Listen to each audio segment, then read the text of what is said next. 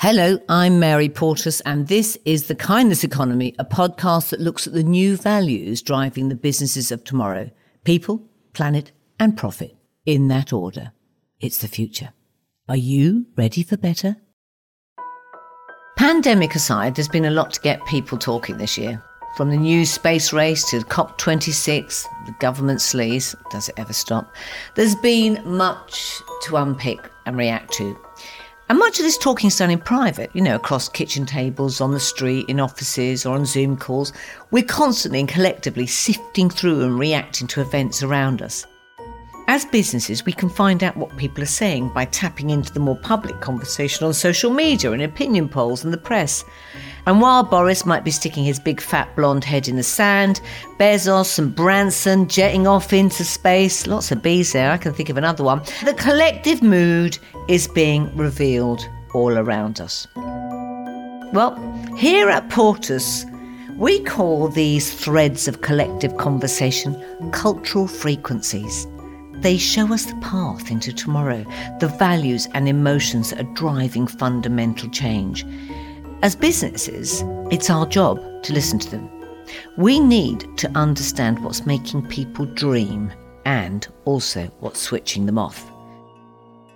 Now, I've been in business practically 40 years, and the one thing I can tell you is that experience, feeling, gives you context.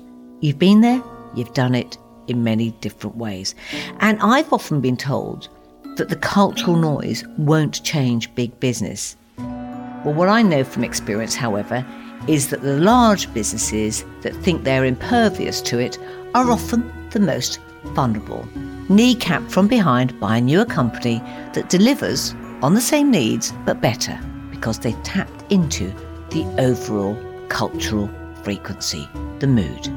We cannot be complacent when it comes to the cultural noise and vibrations that say so much about how people want to live. Today, the cultural mood is pragmatic, grounded, and experience-led. We're yearning for a different kind of hope, one that provides an antidote to the anxious uncertainty we're battling in the here and now. Innovation, betterment, progress. This is what so many people want in so many ways all around us. They're telling us this. They're yearning for it. Now, this isn't about being a brand on high, dictating from the top down what you believe people should want. This has got to be felt from the ground up by people and people first. Here at Portas, we call it PX, people's experience of a brand. It's about tapping into what people want, their emotional as well as their physical needs, and the things they're dreaming about. And they're probably the same as what you dream about. Here's the thing. It's time to listen, connect, and learn from the bigger picture. I'm Mary Portas, and this is The Kindness Economy. The Kindness Economy is supported by Dell Technologies because we know when you start your business journey, you're not so much focused on the challenges you're going to face or the pivots you'll inevitably have to make along the way. You're focused on your customers, the people you set out to help. And Dell Technologies know that too, which is why they stop at nothing to find the right tech solutions for you. Do more with your devices. Call your Dell Technologies advisor today on 0800 085 4878. That's 0800 085 4878. Okay, here's the show. My guest today works in an area that's close to my heart, British fashion. In 2005, Patrick Grant bought the Savile Row tailor Norton & Sons, and 4 years later, he relaunched the heritage men's ready-to-wear brand E. Touts & Sons. He went on to become Menswear Designer of the Year at the British Fashion Awards. But he didn't stop there. In 2015, Patrick bought Blackburn clothing manufacturer Cookson & Clegg, saving it from closure, before launching the social enterprise Community Clothing, which works with factories in some of the UK's most deprived areas. It's important work. Over the past 50 years, employment in the textile sector has dropped from around 1.6 million to just 50,000. In some towns, textile jobs accounted for almost 50% of all employment. Today, in the former textile heartlands of Lancashire and Yorkshire, almost 1 in 4 people of working age are not in employment. In addition to all this, Patrick has helped to inspire thousands to reconnect with the increasingly lost art of making and repairing clothes. Through his work as a judge on the BBC's The Great British Sewing Bee and as the driving force behind the Big Community Sew, which saw thousands volunteer to make COVID masks. There's so much in here that I care deeply about, which is why I'm delighted to be speaking to Patrick today. I was brought up in Edinburgh by Scottish parents who valued things. My mother still values everything she owns. My grandmother was the same. You know, I was brought up in the sort of household where mould was scraped off cheese and nothing was, no food was wasted. We kept things a long time. We fixed things. And, we did all the things that actually today are the things that we all ought to be doing. And I was just brought up that way. And I went to school in Edinburgh. I was the kid that had the really old rugby shorts and the really old socks, and everything looked like it had been handed down 15 times. And in the photos of, the school rugby team, my shorts look almost white. They're so faded from blue. And that was very much part of the way I grew up. I grew up buying secondhand clothes a lot. I was into fashion, but I couldn't afford new clothes. So I would save to buy 1 or 2 expensive, nice things every year. But mostly I would shop in charity shops and secondhand shops. Actually, I came from a working class family, and the scraping the cheese used to happen in mine as well. And the make, do, amend, and absolutely that. And I suppose, talking to you, the biggest thing that I'm always up against is how do we make second-hand, hand-me-downs, make, do, and mend the new. To be honest, it feels like it's happening a little anyway. I think the number of young people who claim to be avoiding all consumption for a year or only shopping secondhand for a year, young people are aware that the clothing choices they make have a very significant effect on the planet. I think it's very difficult for a young person to resist the call of a lot of that fashion imagery that is everywhere on their phones. But I do feel like there is just a growing awareness that we have to change things. And I think even to the extent where young people are now questioning whether consumption of all kinds is a sensible policy. I know, I think you're right. I think we've come hugely. I suppose it's just when I read the stats on who's making the most money, we've still got you read Shein with its 15 billion turnover you gasp. But it's difficult because I'm nearly 50 and it's hard to put myself back into my 15 or 20-year-old self's But it wouldn't have been the same then, though, would it? Well, it wasn't. But, we still liked fashion. I mean, when I was a teenager, there weren't even any men's fashion magazines. I mean, that was sort of before GQ started. And it is difficult to imagine how it feels. I was a young kid that liked to be well-dressed. And I did everything I could to make myself as well-dressed as I could. I just didn't have the money. If there had been fast fashion, I reckon I'd have gone for it. But I do think there is a clear shift. I think there is a small group of people at one end of the spectrum who understand the damage that fashion causes and have decided to make changes. I think there is a growing number of people in a second group who understand the damage and haven't quite made that shift. And then there's a much larger group of people who aren't really aware yet for one reason or another. But I think the general shift is in one direction. It is growing awareness and growing willingness to make substantial changes to the way they live. Yeah, look, there's undoubtedly we are making progress, and I'm always one that tries to highlight that, because I think there's an awful lot of despair that goes into our physical bodies, actually, emotionally. We're looking at COP26. What's happened post-COVID? I say post-COVID because I'm just going to keep saying that. But, so I think I have every hope. We need to speed it up. Yeah, and it's interesting to hear your take on that. I also in 2005, you bought this Savile Row Taylor Norton & Sons, and you were only 33. You sold your house to do it. That's ridiculously brave.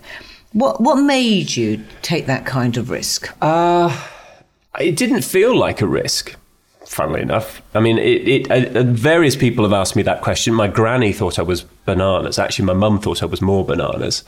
I had just completed a master's degree, and most of the people that did that degree with me went off to work at hedge funds and private equity. What was your houses. master's in? I did an MBA. Yeah. And I chose to buy an old tailor's that was knackered. I mean, it was losing a lot of money, and it needed a lot of care and attention. But at its heart, it was a lovely little thing. And when I found out that it was for sale, which I did by complete accident, I firstly couldn't believe that a genuine 200-year-old almost Savile Row Tailors was up for sale. But when I looked into it, it was real. And it was all the things I kind of loved in life. It was beautiful men's clothes. It was handcraft.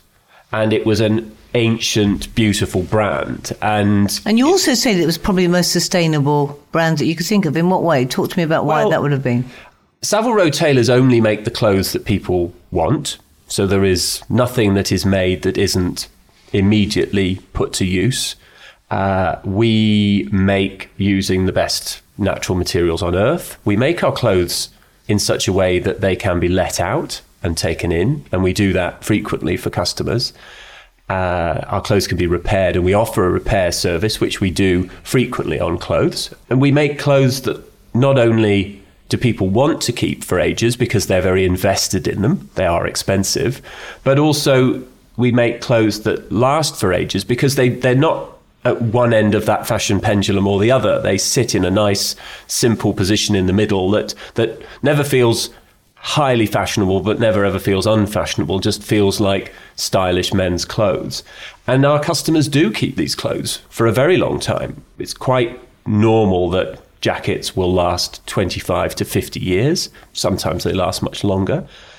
And I think when you think about the impact that the clothes we make have on the planet, it's very small to begin with. And then when you take into account the fact that people will wear them 1,000 times, 2,000 times, the footprint of that clothing is minuscule. I was thinking, just sitting here talking to you about this, because I'm finding myself, even this morning, picking stuff out of my wardrobe, stuff that I've had a long time.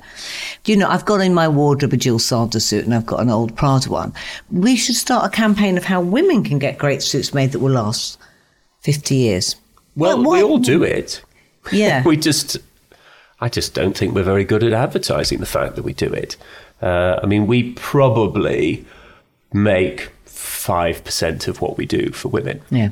But it sits in a funny place because we are expensive compared to Jill Sander and Celine and Prada and so on. But we're very cheap compared to Chanel. And, if you go to Chanel for a bespoke suit, it'll cost you 20,000, 25,000 quid. We're a fifth of that.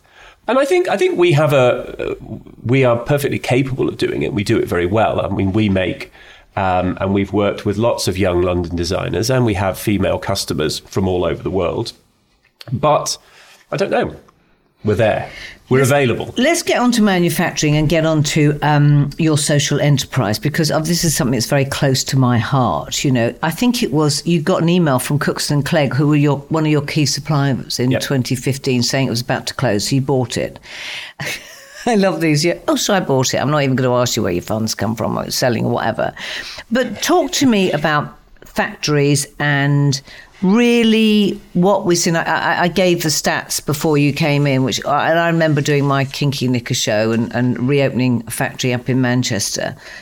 But, we know in some towns textile jobs accounted for about 50% of all employment.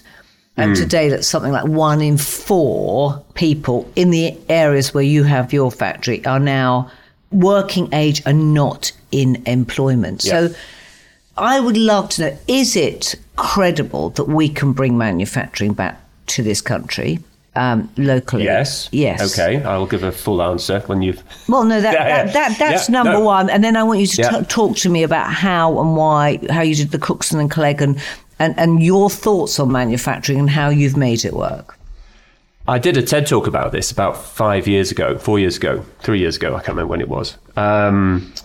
You're right. The loss of textile jobs in the north particularly had a really devastating effect on those communities. So in Lancashire and Yorkshire and the East Midlands and the south of Scotland, a very large percentage of the population were employed in textiles. Actually, at one point in our further history, more than 25% of the entire British economy was textiles.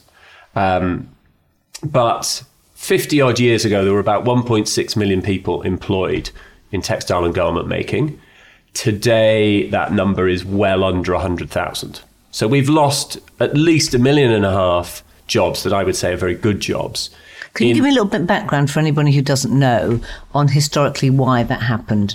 We went through a period of consolidation in our industry. So back in the 1880s, 80% of all of the owners of the textile mills in Lancashire were born in Lancashire. The people who owned textile businesses and clothing businesses, like most businesses in the UK, lived and worked in the communities in which their factories were based. Little local ecosystem. They were in many cases very paternal towards the communities in which they sat. Their kids went to school with the people that worked in their factories. They spent their money locally. Surplus profits were recirculated into the local economy because that's where they lived. So they built schools and they built parks and they paid for town halls and actually was creating a good standard of living. Now, there were lots of problems in that era. I mean, it was the beginning of kind of polluting industry, and also it was a time when child labour exploitation of workers was rife. But, you know, we as consumers were appalled by all of this, and we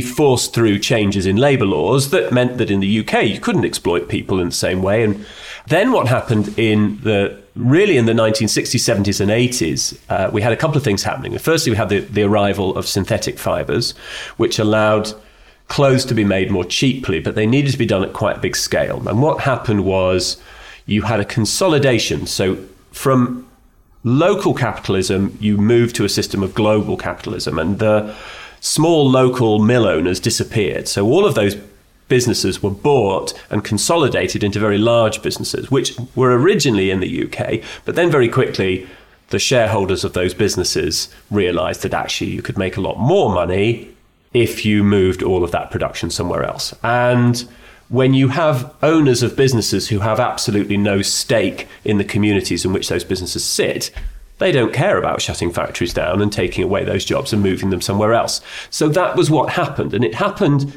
very, very rapidly. And it had a very devastating effect on communities like Blackburn, where my business is based. When you started looking at your community clothing and the factory that you bought into, what was your goal? Was your goal to say, I want to make business that can create profit here? Or was your goal, and I'm putting the words into your mouth, to say, I want to create a thriving business here that creates jobs, social progress, all the things that you talk about? Because often the people I'm talking to are making the biggest difference in the kindness economy are the ones who don't put profit first. Yes. Well, I mean, it is... And has profit come, though? Profit has not come yet, but profit, I think sometimes people confuse the idea that a business needs to make a profit with the idea that the business is a greedy business. I mean, all businesses, to remain functional, have to make at least some profit. Yes. Enshrined in our Articles of Association at Community Clothing is the statement that at least half of any profit we make will be pushed back into achieving our social purpose. Now, our social purpose is to create good, sustainable jobs and to create pathways to good, sustainable jobs in the communities in which we work. At the moment, we work with 31 factories in the UK. They are mostly clustered in Lancashire, Yorkshire, the East Midlands, and the south of Scotland.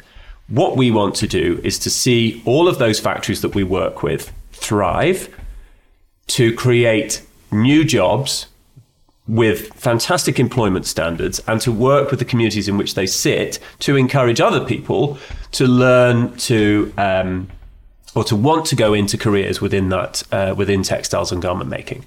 And that's enshrined in our articles. It is fundamentally a principle of our business that we are there to create economic prosperity in the communities that we work in, because by doing that, we will make people's lives better.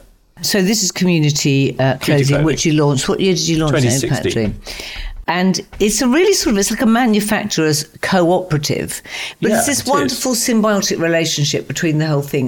We talk about this ecosystem, and that's what you are creating again. One of the things that I found when I wanted to do reopen a factory, God, this was I don't know how many years ago, and I did kinky knickers. But what I found most difficult, and I don't know whether you did, was actually getting the trained seamstresses and the equipment, because so much of the equipment, like the machines, were sent to China and they sold them off. Did you find that? Was it really difficult? We find there are lots of challenges. I mean, I think the most fundamental challenge is that systematically over the last probably 30 years, we have at the top level of government, and it's been both Labour and Tory, undervalued manufacturing jobs in this country in most sectors. I think the current government claims to be interested in manufacturing, but only in manufacturing of what they believe to be whizzy, future-looking products. So they're happy to, manufacture aerospace products, to manufacture solar panels, to manufacture things that they feel are future-looking. They have absolutely no interest, it feels, in supporting very advanced manufacturing businesses who are making everyday products. I think there is this odd disconnection in their brains between advanced manufacturing and manufacturing advanced products. We know that we've been through the technological revolution, and we're still going through it, of course. Before that, the industrial revolution, before that, the agricultural revolution. But actually, what's going to get us out of this, and I remember you talking about, is that you believe that, this creativity, this use of hands and that fashion production is going to be vital to help us actually build back post-COVID, right? Yeah, well, I think we have to separate two different distinct streams of creativity. There is creativity within manufacturing, which is a kind of engineering creativity. It is about problem solving. It's about understanding how we do things and finding ways to do things in a better, more efficient, more planet-friendly way. That's the kind of creativity we have in our business. It's not about sketching new dresses or coming up with ideas for creative marketing campaigns. It's about that sort of engineering mentality where I see something and I can visualize a better way of doing it. That's the kind of creativity we need. But we also have jobs for people who just want to make something every day, who are very happy every day to be doing the pockets and the collars or doing, what was it you have? I was reading that you've got Caroline. I was looking on your website, and you've got a profile of a woman called Caroline, and that she does these, is it hand linking for socks? Linking of the socks, yeah. So talk to us. It's an incredibly skilled job. It's lovely. So we have two sock makers that we work with now. One called JLX Swift, who are in Haven in Leicestershire, and that's where Caroline works. And she hand links the toes. There are two ways of attaching the toe to the body of a sock. You can either lay the two together and machine it flat, which gives you a not very robust and quite chunky seam, which is not very comfortable to wear. Or you can very carefully put every loop of the knit of the sock on a little ring and then individually link in each loop of the toe section of a sock. Now, it requires fantastic eyesight and great skill, but it gives you a product that lasts a lot longer and is more comfortable to wear. That's the way we do our socks. You're also doing this great British sewing bee, because there's two key areas when I think of you. Obviously, your design, your manufacturing, creating your brands which are sustainable, and bringing community and really together. And I love the name Community Clothing. I was rather jealous. I wish I'd come up with that. It's fantastic. And the other part of it is actually, inspiring people to make, do, amend. Truly. Talk to me about how you're passionate about the joy and craft of using our hands that can bring it, because so many of these do tie together in everything that we should be looking at more and more and more to create, a better planet and a better way of living and less consumerism. There's a really lovely moment. I was watching a series that Sarah Cox did about schools through the ages. I don't know if you caught it. It was on the BBC last year, I think, maybe earlier this year. And it's a group of school kids from inner city Birmingham, I think, from memory. And they take them back and they put them through school at different eras of the past. And there's this one bit, and I guess it must have been in the Victorian era, where the girls are separated from the boys and the girls do sewing. And of course they're like, I'm not doing any sewing. This is ridiculous. Cookery they're all on their phones. There's all the stereotype nonsense that you would imagine from a group of young kids. But of course they have to sit and do this sewing. And I think I can't remember what they did. They may have been embroidering, and I think they might have had embroidery hoops. Yep. So cut to 2 hours later, there is this beautiful calm that has descended upon this group of young kids from Birmingham. And they're all in this sort of meditative state. Yes. They've all been sewing by hand, and they've loved it. And they talk about how they feel better because they've been switched off from their, from everything. All the outside inputs have disappeared, and they've just had a moment of kind of mindful, meditative craft, and it just made them feel better. And I think that is something that is really important, because we all need ways to switch off. But also the act of sewing, you are putting love into it. You are putting human energy and human skill into it. I darn bits and pieces of my clothes. I like mending my clothes. I hate throwing things away. And I think it is an essential part of how we are going to deal with the environmental catastrophe that is modern fashion. We have to repair. We have to also learn to remake everything. A woman's cotton dress, when it was worn out, would have been disassembled. The textiles would have been salvaged, and a girl's dress would have been made. And then from that, a child's dress would have been made. And from that, a toddler's dress would have been made. At every stage, everybody had the skill to do that salvaging, so that the environmental impact of the production of that original dress and that piece of textile gets divided and divided and divided and divided to the point where it has negligible input. And this is something that we all need to get back to doing as a matter of absolute routine. We have to value every piece of clothing. The clothes we make have to be made from textiles that are actually worth reusing in that way. It's funny you said that. I was doing a talk last week. It's exactly, they have to be worth. So first of all, and there was these little repair shops that have been cropping up, and there's a local vicar who I love this guy called the Reverend Green. He's a vicar, and he said the problem they've got in electrics and stuff like that, which is what you're talking about here as well, bear with me, is that stuff comes in and it's just not worth repairing because it's not of a good caliber that we had X amount of years ago. And then you've got the likes of the Apples of the world who you just can't repair their stuff. And of course they profit from the repair market and keeping all that within their corporation. Yeah. Interestingly, actually, they did announce yesterday that they were going to make it, but I think that they've been forced into that. I think they have. We'll teach you to put a new screen on. I think there's about three things. Yeah, but I think it is fundamentally the case that most of the stuff we buy today is really, really bad quality compared to the same, in inverted commas, same thing from 20 or 30 years ago. And to the extent that almost everything, I was in a rented flat in Leeds for a couple of months while we were filming Sewing Bee. We had to do it in a COVID bubble. The plug sockets on the wall was so bad that you couldn't really put a plug into them. Whoever had manufactured them, they looked like a socket, but they didn't really function as a socket. However they were made was such a bad way that they didn't really do their job anymore. And I think the same is the case with almost everything we buy inexpensively now. What started out as a good thing, somebody somewhere made a facsimile of that in a slightly cheaper way.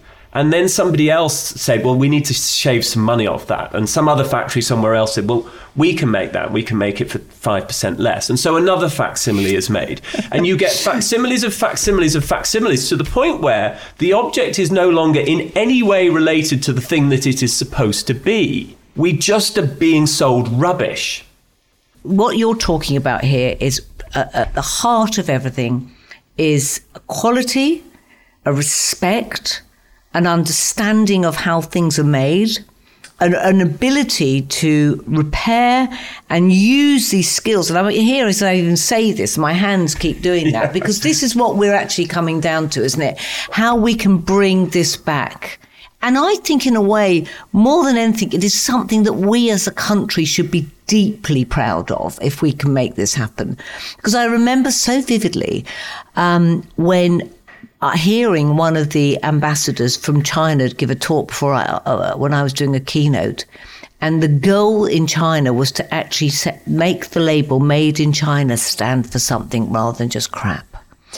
And we should be looking at Made in Great Britain with absolute respect that we can do this. And this is what we should be buying into. And this isn't in any way being a Brexit insular. This is actually understanding what good and value is, what good value is. Because that's what we're coming to here, isn't it? Yeah, I mean, there's a story that Terry Pratchett wrote this little bit about boots.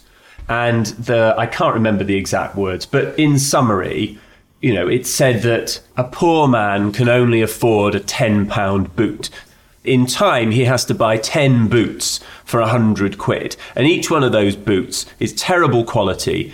And so he, you know, whereas a rich person can afford the £50 boot, and that boot will last, you know, twice as long. So the poor man ends up spending twice as much money and his feet are always wet. And this is the kind of fundamental principle here. We have to break ourselves of the idea of price and start to try and understand in some way the kind of lifetime value of it. But it's difficult when you've got no money. Well, so here's the answer. I'm coming up and sitting here with my marketeer's head on. Is there a way that people can pay it on a monthly basis? My mother used to have little Green Shield stamps. You know, she'd collect the stamps in a little book and then think, 5 kids, I can't go out and buy that. Or the little catalogue where you paid your monthly. We should be looking at that. Well, I think we can. There are solutions, but again, you have to break people of the mindset that says, well, actually, I can still go to X and buy a T-shirt for 4 quid, which is where I started this discussion. So it's like, well, I know I can buy a really good one for 20 quid that's going to last me for 10 years. It'll, you know, I can wear it 200 times.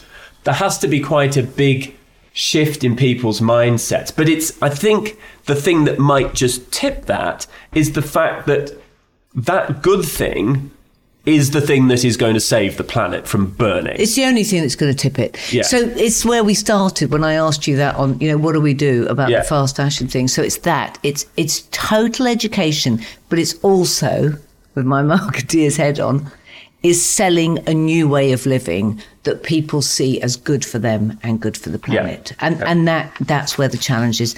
Patrick, I think you and I could talk forever because you've done so much, and I think it's an incredible, and I'm glad that you're in the world, mate, and doing what you're doing. Just from your heart, talk to me on where you hope we will be in making things better. We ran this fantastic project this year called Homegrown Homespun. So this was community clothing with an organisation called Fibershed and the British Textile Biennial. And we grew our own cloth in Blackburn. We planted a field of flax. It grew without any pesticides, without any fertiliser, without any irrigation. The rain fell quite naturally in Lancashire, which it likes to do. And we grew our own dye crops. So we grew woad and indigo, and we produced a beautiful linen denim cloth. It was hand spun, hand woven. It was a zero energy product. In fact, it was arguably negative in CO2 because the crop will have sequestered carbon. We believe, and we haven't got the results yet, regenerative for the soil. And it was all produced locally. And the product, because linen is a much more durable fibre than cotton, will last a lot longer. And the process of doing that will employ people locally who will feel connected to nature. There is hope that we can build systems for all of the things that we buy that are not just negative or offset, because I don't believe offsetting is the answer. We have to think of systems that are completely clean. Every piece of material that we extract from the earth needs to be valued. And I think connecting people with the systems by introducing them to how they're made and what they come from is a really key part of how we get people to change their minds. And I think that is an important lesson for everybody. And I think it's a blueprint for how we can do things much better. Patrick Grant, thank you for joining me. Thank you.